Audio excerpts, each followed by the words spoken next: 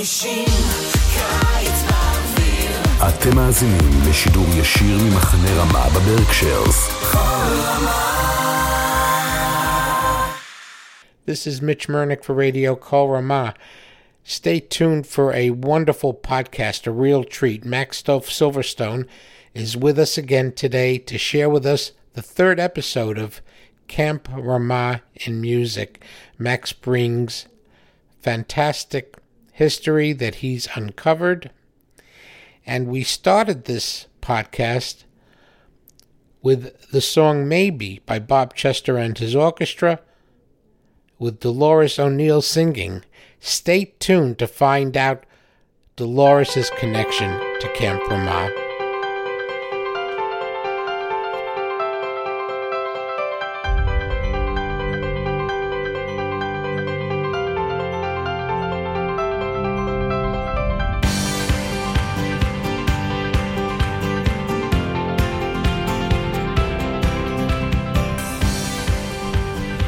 All right, good. We're here once again with Max Silverstone. Max, ברוכים הבאים לתחנה שלנו, רדיו קול רמה בבית. How are you? Toda, I am doing great. I just finished the semester last week. It was tough being on Zoom, but now I'm on winter break, so I can relax a little bit and I can work on making more content for Radio Kol Ramah. How are you? Yeah, I'm good. So tell us, just fill us in a little bit. I know, just for listeners who are tuning into this episode for the first time, you're a cantorial student up at JTS, H.L. Miller Cantorial School. And what year is this now? I'm in the middle of my second year right now. For listeners tuning in, this is the third in a special series of podcasts of the history of camp before camp. Yeah. So, can you just give us a brief overview of the entire project you're working on, and then we're going to do a deep dive into your most recent research. So this whole project started back in May when camp was canceled, and I found some postcards online from these places called the Pine Forest Colony, Kewah Camps, and the Wingdale Country Club. And I recognized places that we know of at Ramah Berkshires in these postcards, so I bought them, and I started doing more research, and I found that there were decades of history on our campsite before Ramah even came. So there was the Pine Forest Colony and College Camp, run by a man named Joseph Weil, who was Jewish, by the way. He opened them up in 1910. It was a summer school program and a big vacation resort. Then in 1934, Kewah Camps came to the property. They were on the part that's now A-side and the B-side Boys Kikar. And then in 1945, the rest of the property was sold by the Wiles to Sid Luckman, the Bears Hall of Fame quarterback, and a few other investors, and that became the Wingdale Country Club. And that was there until 1952 on, the rest of B-side with the golf course and Beit Bet. And then in 1952, Kewah Camps took over the rest of the Wingdale Country Club and greatly expanded the size of their camp. And they were there until 1963 when they sold to JTS, and the camp that we know of as Ramah Berkshires opened up in 1964, and that's where we are today. Well, let me ask you, why is it important? Why is this calling to you? Why is it important for us to hear about it? I mean, I just love camp, and I just love learning anything that has to do with camp, with the people, with the property. So what called out to me really was seeing on these postcards buildings that I could recognize. I saw Beit Bet on a Wingdale Country Club postcard. I saw some staff bunks, LSB, LSC, LSD, if you know where those are, behind the Machon girls bunks. I saw one of those on a Pine Forest Colony postcard. I saw the A-side softball field in Beit Aleph on a Kewah postcard. So I saw, this is what I know as camp, and it's so cool to see it in this other context. I want to know more about, who are these people? What was this camp? Where does camp come from? When were these buildings built? I just want to know everything there is to know about it. And what's interesting is that a lot of your research then focused in on music at camp, which is kind of interesting. Why don't you just briefly give that background? Well, I wasn't expecting to even find music, but I found 2 records, one from Kiwa and one from Ramah. So in 1961, the Campers at Kiwa recorded an album, and it has like some of their cheer songs from when they would do their tribal war, which that was their version of color war because they had like a Native American theme in the camp. We know today now that that's offensive, but that's what they did back then. And it had some other music on it from the camp. And I also found an album that was recorded at Ramah Berkshires in Beit Ambet in 1965, and it has like choral music, it has Yiddish music, it has spirituals on it, and it has a lot of music that I even recognized, and it's just really cool to hear like what people were singing in camp over 50 years ago. And I'll add that both of those albums we have put up on the Kol Ramah website, so you can find it www.kolramah.us, or you can go to soundcloud.com/Kol Ramah Berkshires, and you can listen to those albums. Fantastic. Thanks for the plug. So your research goes on, and what are you going to share with us today? All right. I'm going to share with you many shocking things that have to do with Judaism, that have to do with some very famous people, that have to do with the mafia. There are some stories, let me tell you. So I'll start with the Pine Forest Colony, because that's the earliest within this project. So in 1916, there was a rabbinical student at Hebrew Union College in Cincinnati, Ohio. That's the Reform Rabbinical School. His name was Irving Reichert, I think is how I pronounce his name, Reichert. And he worked at the college camp and Pine Forest Colony. And I'll just read you the article. Well-attended services at camp. From July 1st to September 2nd, services were held at the college camp, Wingdale, New York, by Mr. Irving F. Reichert, a student of the Hebrew Union College at Cincinnati, Ohio. The services were held for an average attendance of more than 200 people. The volunteer choir consisted of the Mrs. Helen Rosenstein, Irene and Jeanette Fisher, and Natalie R. Reichert, with Lillian Rosenstein and Madeline Newman accompanists, and Edward Sanders, violinist. On Friday evenings, a brief Kiddush service was held for the members of the camp.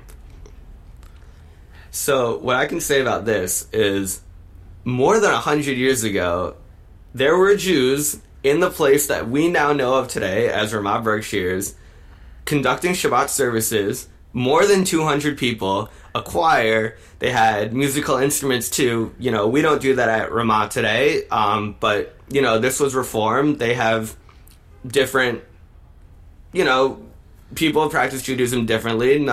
No way is wrong. That's how they do it. I go to a conservative synagogue that uses musical instruments, but Ramah, we don't use musical instruments, but they use them here. And then I'll share one more thing on the screen with you, Mitch. So I said that there was a Kiddush service. Where are you reading that from? Where was that article? Oh, sorry, yes, the citation. So this was in a newspaper called The American Israelite on page 5.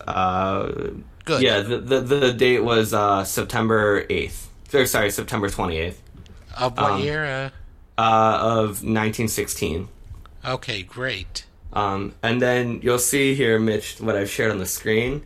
So there is a Kiddush cup plate and a Kiddush cup and plate set that is at the Magnes Archive of Judaica in Berkeley, California. And this Kiddush set says, "To Irving F. Reichert from his friends at Pine Forest Colony, September 1st, 1916, with the letter R inscribed on each cup." So the Wiles, you know, Joseph Weil, who we were talking about before, and his family, they ran the camp. They gifted him a set of Kiddush cups, and those Kiddush cups still exist today in California. I don't know why we don't have them at camp. I think that we should reach out to them and ask if they can donate them to Ramah. But that's crazy that this Kiddush cup over 100 years ago, from the place that we now know as camp, like that this exists. Wow. Well, that is something. And the rabbi, Reichert, was the rabbi of Congregation Emmanuel in San Francisco Yes. in 1930, isn't? Yeah. And they talk about the Pine Forest Colony. Yeah. What a wonderful piece of history. Fantastic. And then I guess I can just say one more thing about Rabbi Reichert. He was he was very historic in kind of ringing the alarm bell in American Jewry about what was happening to the Jews in Europe. He visited Nazi Germany in 1933 and 1937, and like he came back and he reported what he saw, and he was like, he used his his pulpit and his congregation to try to like rally the public and government officials to kind of like do something about what was going on with the Jews in Europe and the Nazi oppression. So I'll just also add that like after working at camp, this was what he did. So really a remarkable man, a remarkable rabbi. And then so I guess I can tell I have two more stories about the Pine Forest Colony, and Sure. then an insane story about the people of the Pine Forest Colony. So my next story, I mean, I guess it's not so much a story, but it's just something to talk about. So remember last podcast I mentioned that Joseph Weil had donated an ambulance to the town of Dover Plains, and it was a huge event with over 1,000 people, and FDR couldn't make it, but he wrote him a letter. But one of the things that they advertised in the event was that the Pine Forest Society Orchestra was playing at the event. And I did a little more research into this, couldn't find so much, but Joseph Weil had his own orchestra at the Pine Forest Colony that played at galas, at events. They did some shows at the Harlem Valley Psychiatric Institute, on Route 22. So it's just cool to know that over 100 years ago there was an orchestra at camp. I thought that was fascinating. And then I guess another thing here. So in October of 1931, during the Great Depression, Joseph Weil had a ginormous, is the only word to use for that, a ginormous building project commissioned at his camp, which included basically all of A-side and the B-side Kikar and the Chadar and Beit Am Aleph and Beit Am Bet. And I'll just read the little part of the article that mentions what we now know as Beit Am Bet. So it says, Mr. Weil's program includes erection of a new social hall with a seating capacity of 500 persons with up-to-date and modern equipment, stage arrangement, and facilities which will provide a suitable place for presentation of professional performances ranging the scale from concert to variety numbers. So this was during the Great Depression. They built Beit Am Bet, and like that's what we do today. We'll stuff 500 people into the building. We'll have concerts. We'll have musicals. In terms of professional performances, we'll bring in Josh Warshawski or Brian Gelfand. Do like a July 4th concert. So we use Beit Am Bet basically the same way that it was used 100 years ago. And I'll have more to say about the building when I get to the Wingdale Country Club. And what year, once again, did you say that was built in?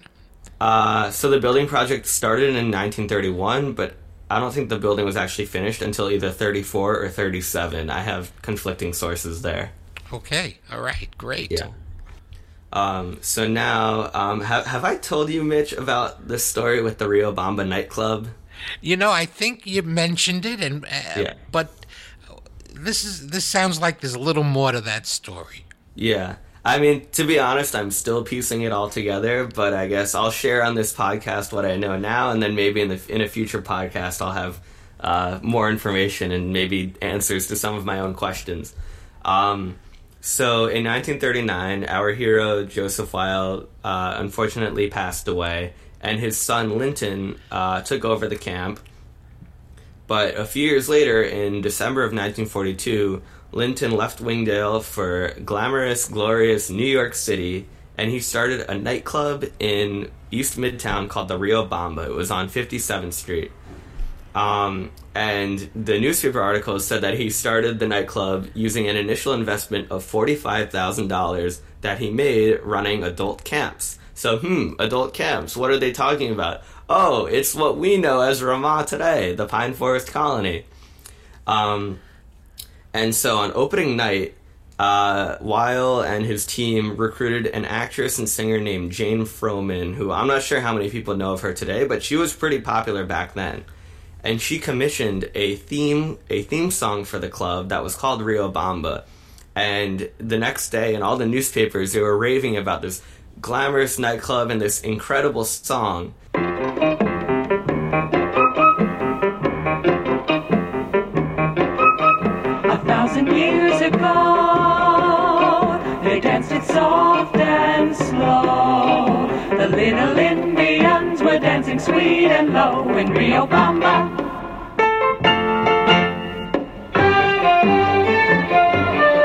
But when the Spaniards came, they found it much too tame. And since that day, the dance has never been the same in Rio Bamba.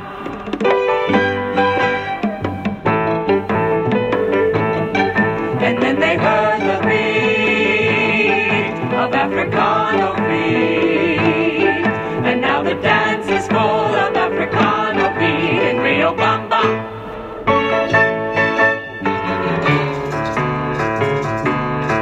Just do the rumba and add an Indian beat. A Spanish something, a little African beat. That's the recipe for Rio Bamba. Now do the samba and add an Indian bump.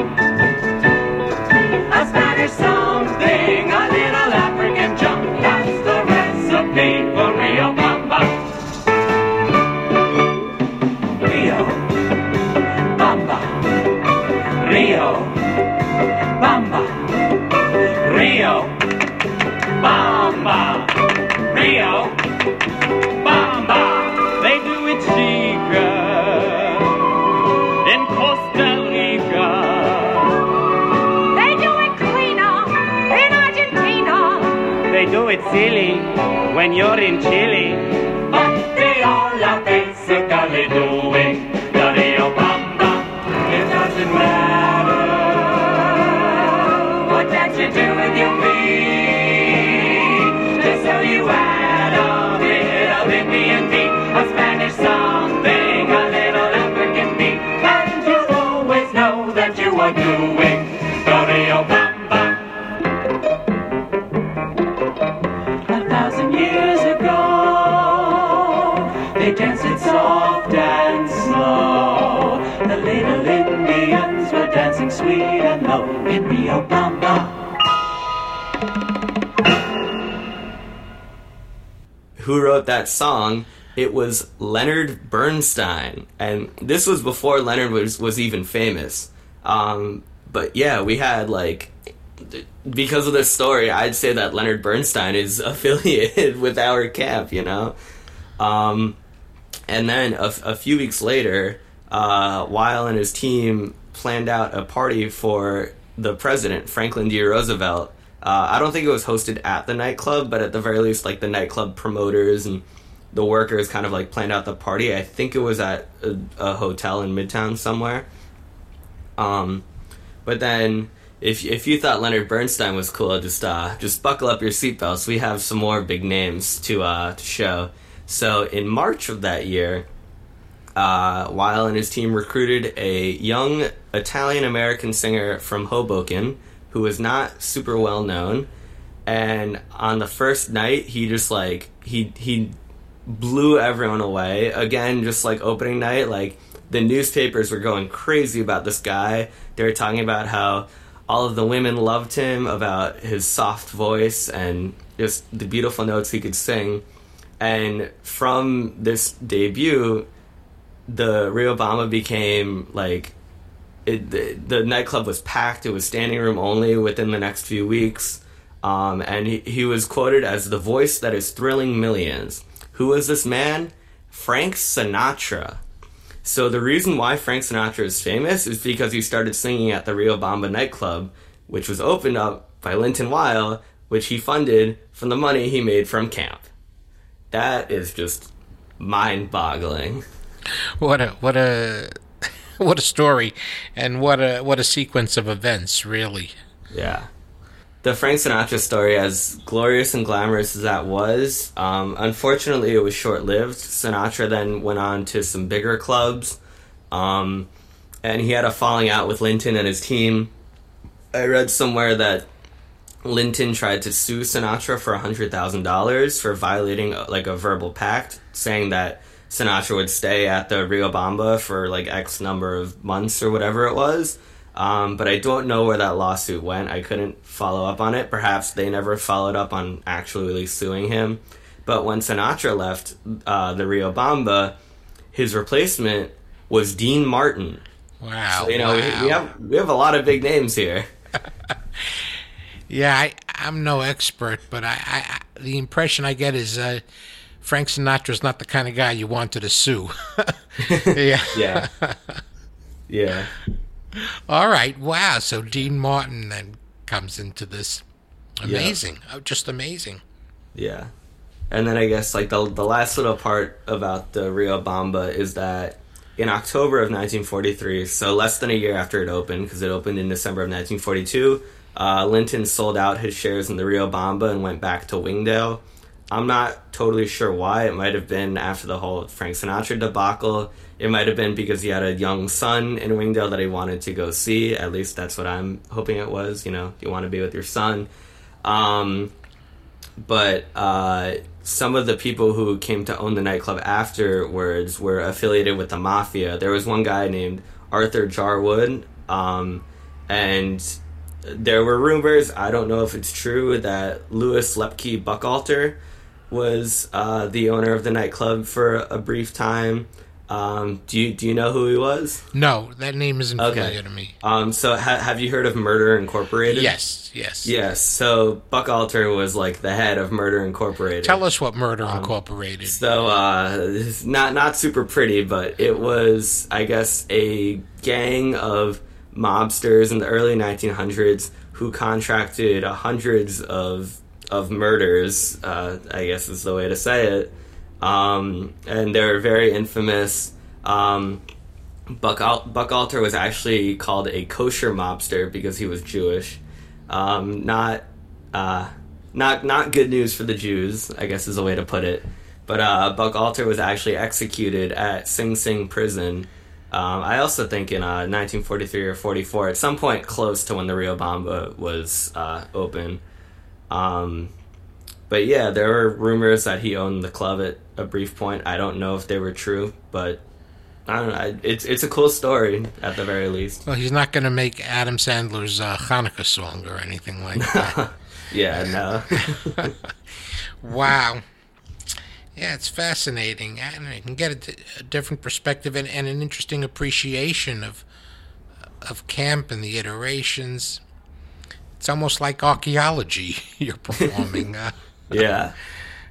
And I said that was my last thing to do with the Pine Forest Colony and the Wiles, but I actually forgot. There's one more story with the Wiles. So after owning the nightclub, Linton Weil was drafted into the military and he fought in World War II.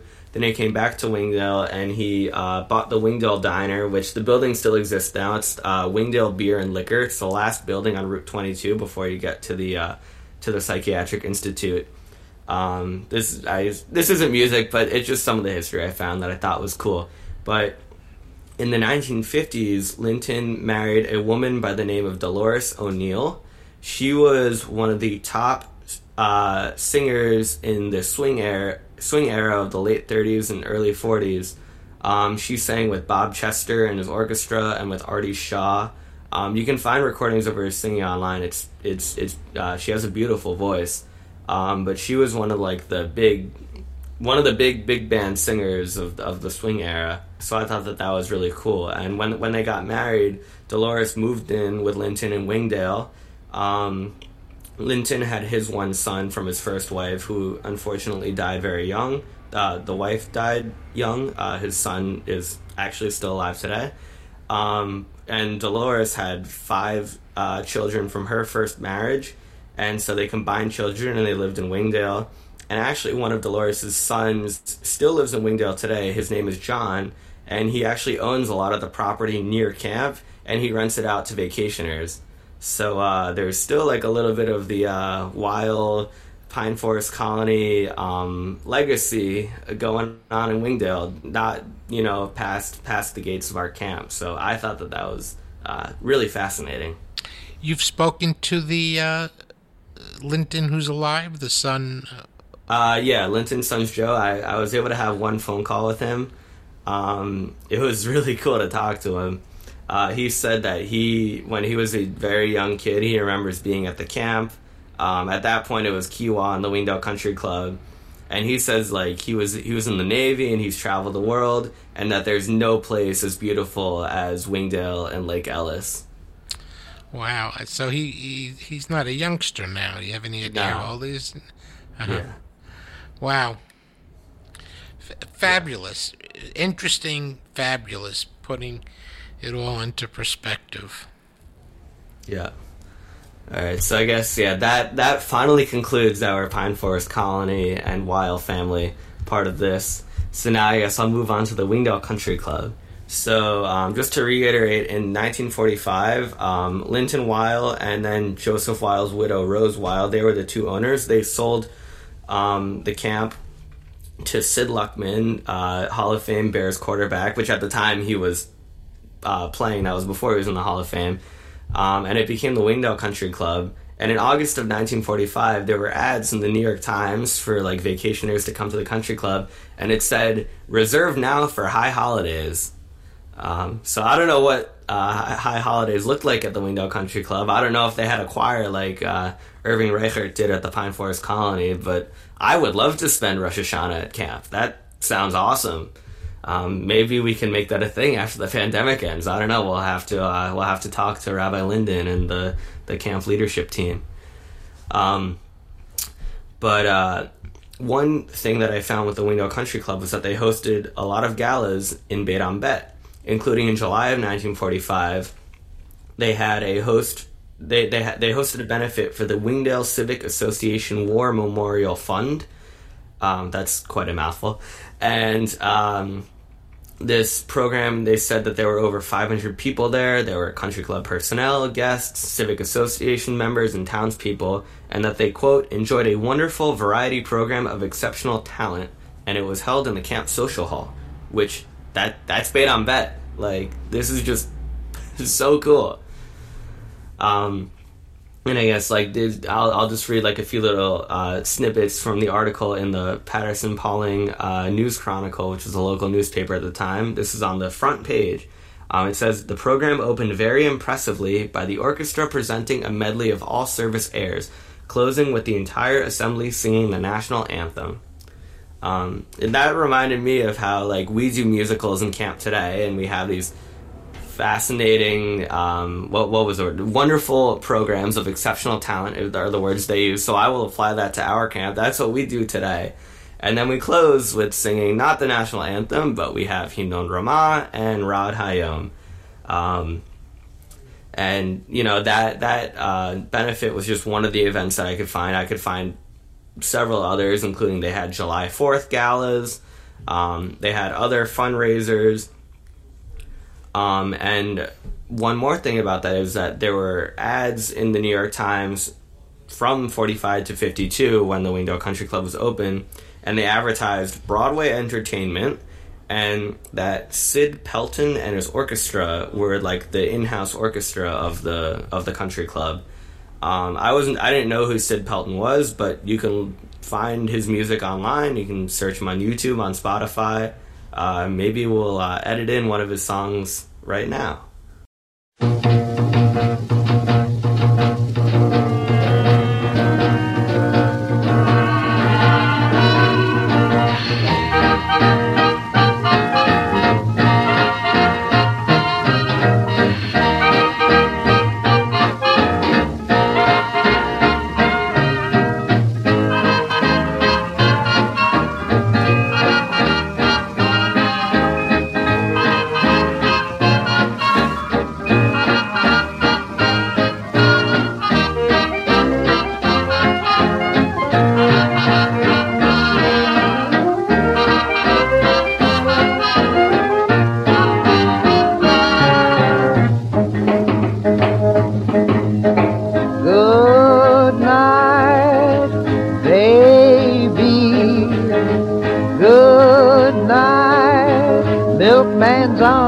night. Sleep tight, baby. Sleep tight, let's call it a day. Come on along and listen to the lullaby of Broadway. The heady-ho and the boop-a-doo, the lullaby of Broadway. The band begins to go to town, and everyone goes crazy. You rock-a-bye your baby round, till everything gets hazy. Hush-a-bye, I'll buy you this and that, you hear a daddy say. And baby goes home to her flat to sleep all day.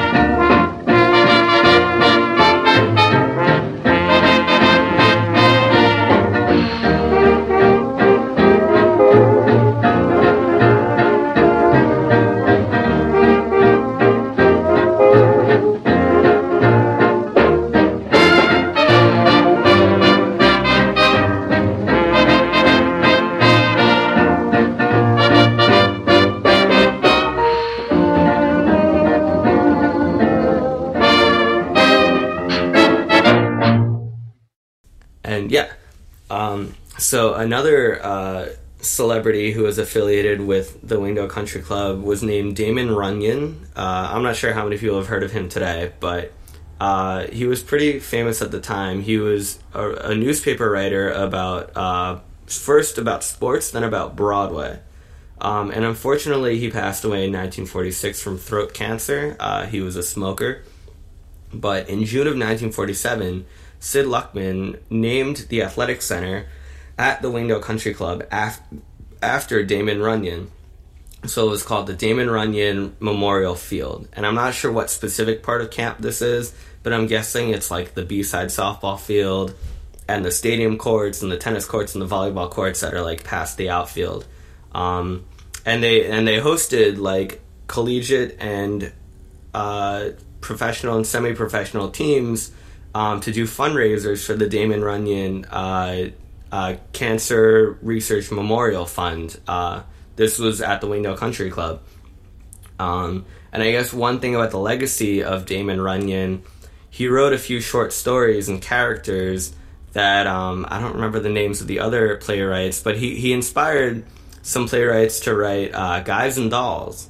And in 6th grade, we did Guys and Dolls at my school, and I was Nathan Detroit. And Mitch, do you remember who played Nathan Detroit in the original running of Guys and Dolls? It was our buddy Frank Sinatra. There he is. All comes Big around. boy Frankie. What's playing at the Roxy? I'll tell you what's playing at the Roxy. It's a picture about a Minnesota man so in love with a Mississippi girl that he sacrifices everything and moves all the way to Biloxi. That's what's playing at the Roxy. What's in the Daily News? I'll tell you what's in the Daily News. Story about a guy who bought his wife a small ruby with what otherwise would have been his union dues. That's what's in the Daily News. What's happening all over? I'll tell you what's happening all over. Guy sitting home by a television set who used to be something of a rover. That's what's happening all over. Love is a thing that has licked them, and it looks like I'm just another victim. Yes, sir. When you see a guy reach for stars in the sky, you can bet that he's doing it for some doll. When you spot a John waiting out in the rain, chances are he's insane, as only a John can be for a Jane. When you meet a gent paying all kinds of rent for a flat that could flatten the Taj Mahal. Call it sad, call it funny, but it's better than even money that the guy is only doing it for some doll.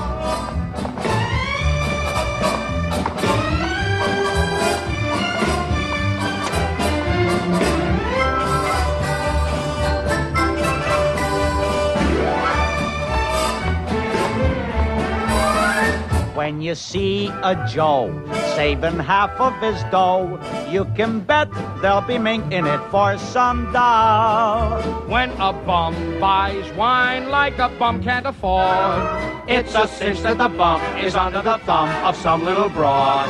When you meet a mug lately out of the jug, and he's still lifting platinum folderol, Call it hell, call it heaven, it's a probable 12 to 7 that the guy is only doing it for some dough.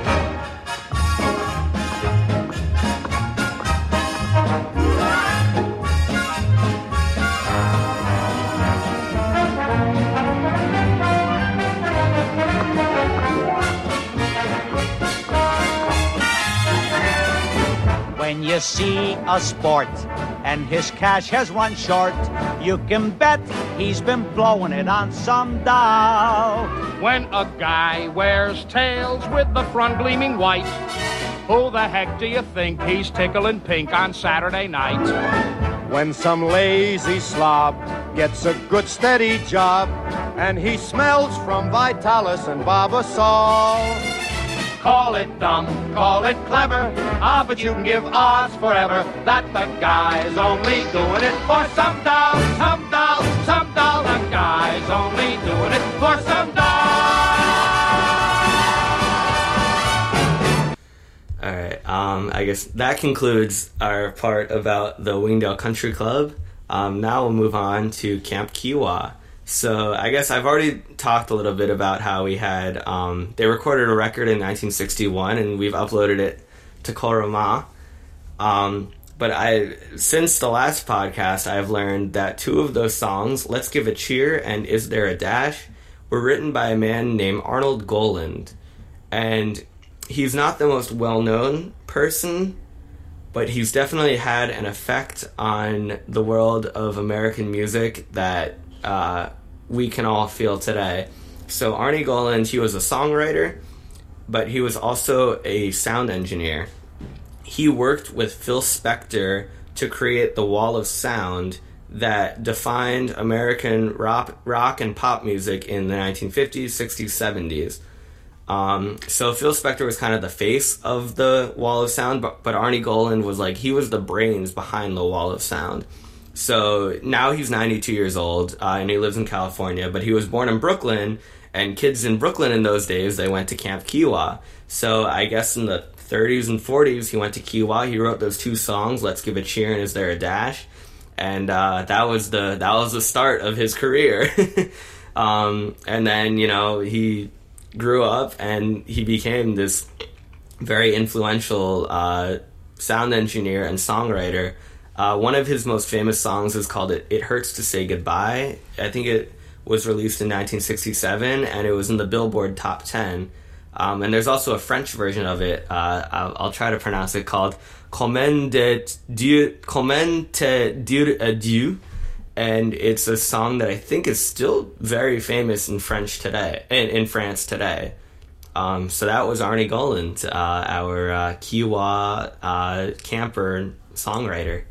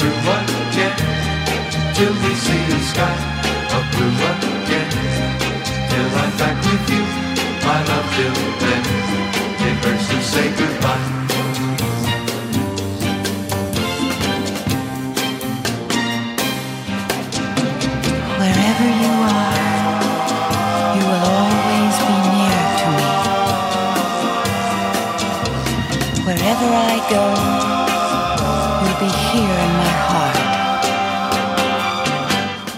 Till the sun comes shining through again, till we see a sky of blue again, till I'm back with you, my love, till then, it hurts to say goodbye.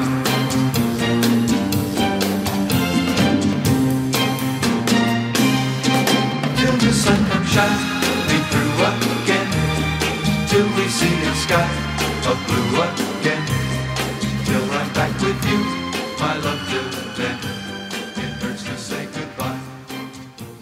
So I guess another thing about the Kiowa songs, I've been talking to some Kiowa alumni, and a lot of them have said that, you know, they still sing Kiowa songs today. And let's not forget, Kiowa closed in 1963. It's been gone for almost 60 years, and there are still people today who know the music. Which, you know, I'm on music staff at camp, and every summer we put together the Zimriah. And so it gives me hope that 60 years from now, there will be, you know, today's campers, the future's grandparents, singing, you know, their Zimriah songs. They'll be singing like Hashem Melech or Zahav or Mahapecha Shel Simcha, you know, those famous songs in camp today that people will sing them in the future. And in fact, there was one guy I was talking to. He said that he couldn't remember nursery rhymes when he had kids, so instead he just sang them Kiowa songs to put them to bed. So I thought that was really funny. Let's give a cheer for Kiowa. Let's give a cheer, cheer, cheer. Shout out the key and shout out the wall, and let's give a rah, rah, rah, rah, rah, rah. Sing out a little louder. Let's hear our voices ring. It's Kiowa, it's good old Kiowa, to whom we sing. Let's give a cheer for Kiowa. Let's give a cheer, cheer, cheer. Shout out the key and shout out the wah, and let's give a rah, rah, rah, rah, rah, rah. Sing out a little louder. Let's hear our voices ring. It's Kiowa, it's good old Kiowa, to whom we sing. I guess that's all I have for the Kiowa camps part. But now I'm going to take a small detour from camp. Don't worry, I'm not going too far. So across the Agam, near where the sun deck is, like where that pagoda is, that used to be a camp called Camp Unity. And Unity was a communist interracial camp. It has a crazy history. It was investigated by the United States government. There were people who tried to blow it up. Unity could probably get its own podcast, in fact. But since this is the music podcast, I'll talk about the music that happened there. So there was one book that claimed that Camp Unity had the best jazz music for 100 miles. And, you know, they had a huge social hall right on the lake. Unfortunately, I think it burned down in the 70s. But they would throw like these massive parties, and even like some people from Kiowa would like sneak out of camp at night and go down the road and go to these parties. At least that's what the, you know, Kiowa people told me. It's a secret. Don't tell anyone else. I don't want them to get in trouble. And they had like some big names, including Pete Seeger. His sister was a counselor at Camp Unity, so every summer for July 4th, Pete Seeger would give a concert at Camp Unity. And I heard some Kiowa alumni would like hear it from across the lake. And even Cantor David Tillman, who we mentioned in some previous podcasts, he was the one who was a part of the 1965 Ramah Berkshire's album. He told me that he remembers going to the Sun Deck and listening to these Pete Seeger concerts from across the lake. So I thought that was just really cool. So yeah, that's Camp Unity. And then I guess all this history, I guess now it takes us to Camp Ramah. What do I have to say about music at Camp Ramah? This could be a whole podcast series. I guess I'll talk a little bit about the 1965 album that we put up on the website. So one thing that I really love about this album is how diverse all the music is. So like one of the pieces is a 4-part soprano, alto, tenor, bass chorale called Al Naharot Bavel, which are texts from the Psalms. And it was that piece was written by a man named Salomone Rossi, who lived in Italy in the late 16th century, early 17th century. And his choral music is, I believe, the first notated Jewish choral music that we have. And that piece, Al Naharot Bavel, we actually sang it in camp. Our Makelah sang it on Tisha B'Av last year.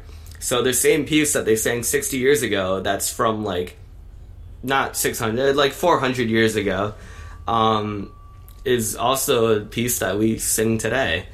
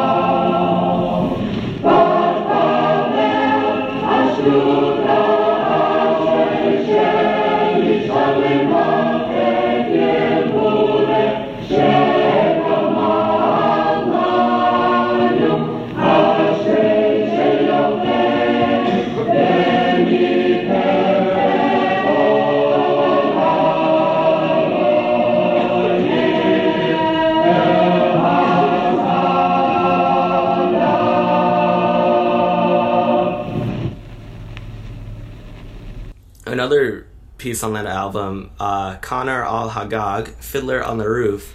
So Fiddler on the Roof opened up in 1963, so it was like the hot new thing at that time, in 1965. And, again, that's music that we still know of today. Like, this album is truly timeless. So I love listening to it.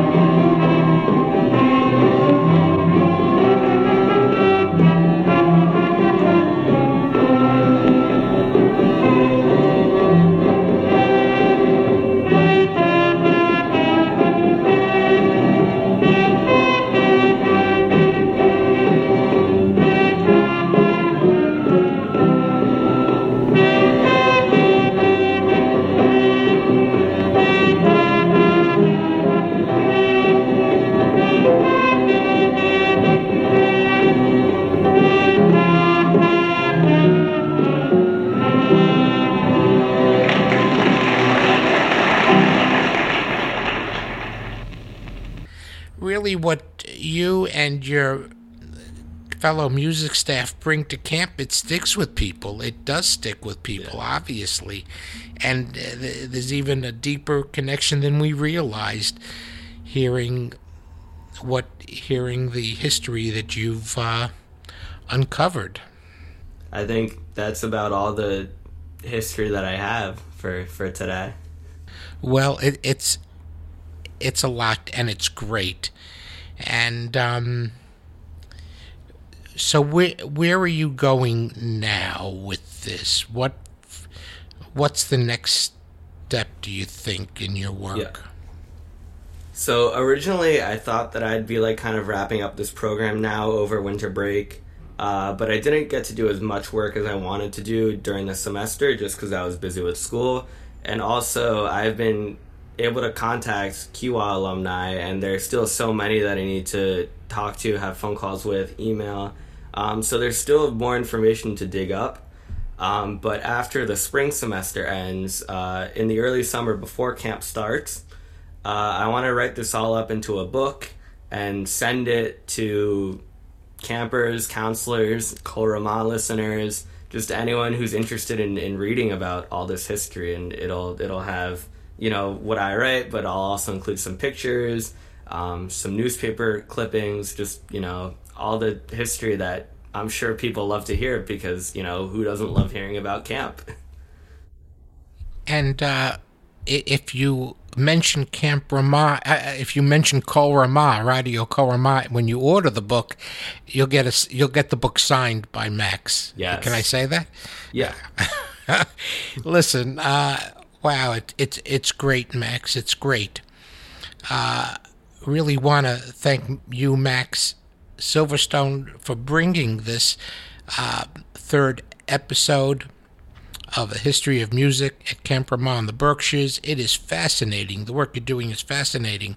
Want to wish you Hatzlacha in your continued endeavors in cantorial school, and God's help, get to see you soon in person. I hope for you, take this opportunity to wish you a continued good and wonderful and healthy year, and just thank you again for sharing this with me and all of our listeners on Radio Kol Ramah.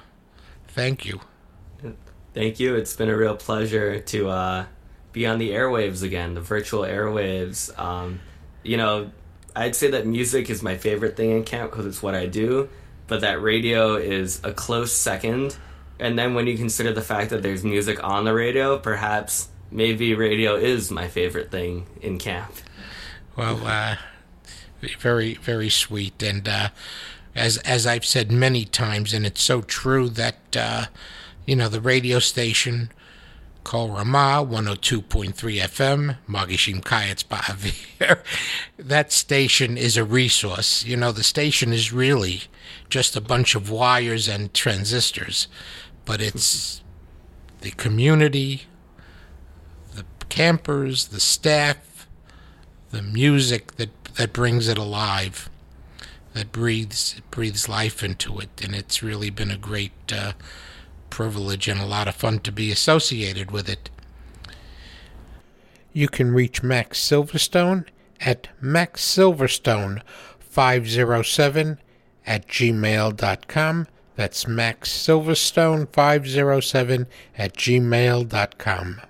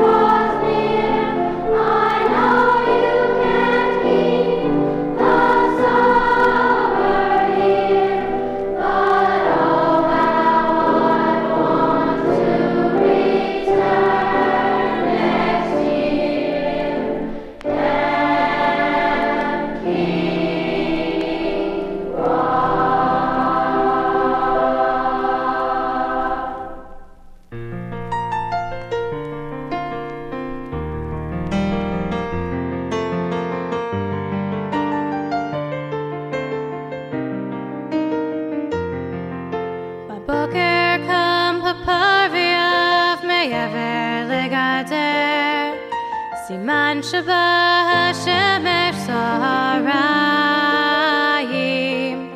אתמול ירדו גשמים ללא הפסיקו לדקה הכל רטוב הכל כבר השתנה טוב לראות השמש טוב לי לחייך טוב לי לשיר את השירה טוב שהשמיים בכל קצת לבן טוב לי במחנה רמה טוב לראות השמש טוב לי לחייך טוב לי לשיר את השירה טוב שהשמיים בכל קצת לבן טוב לי במחנה רמה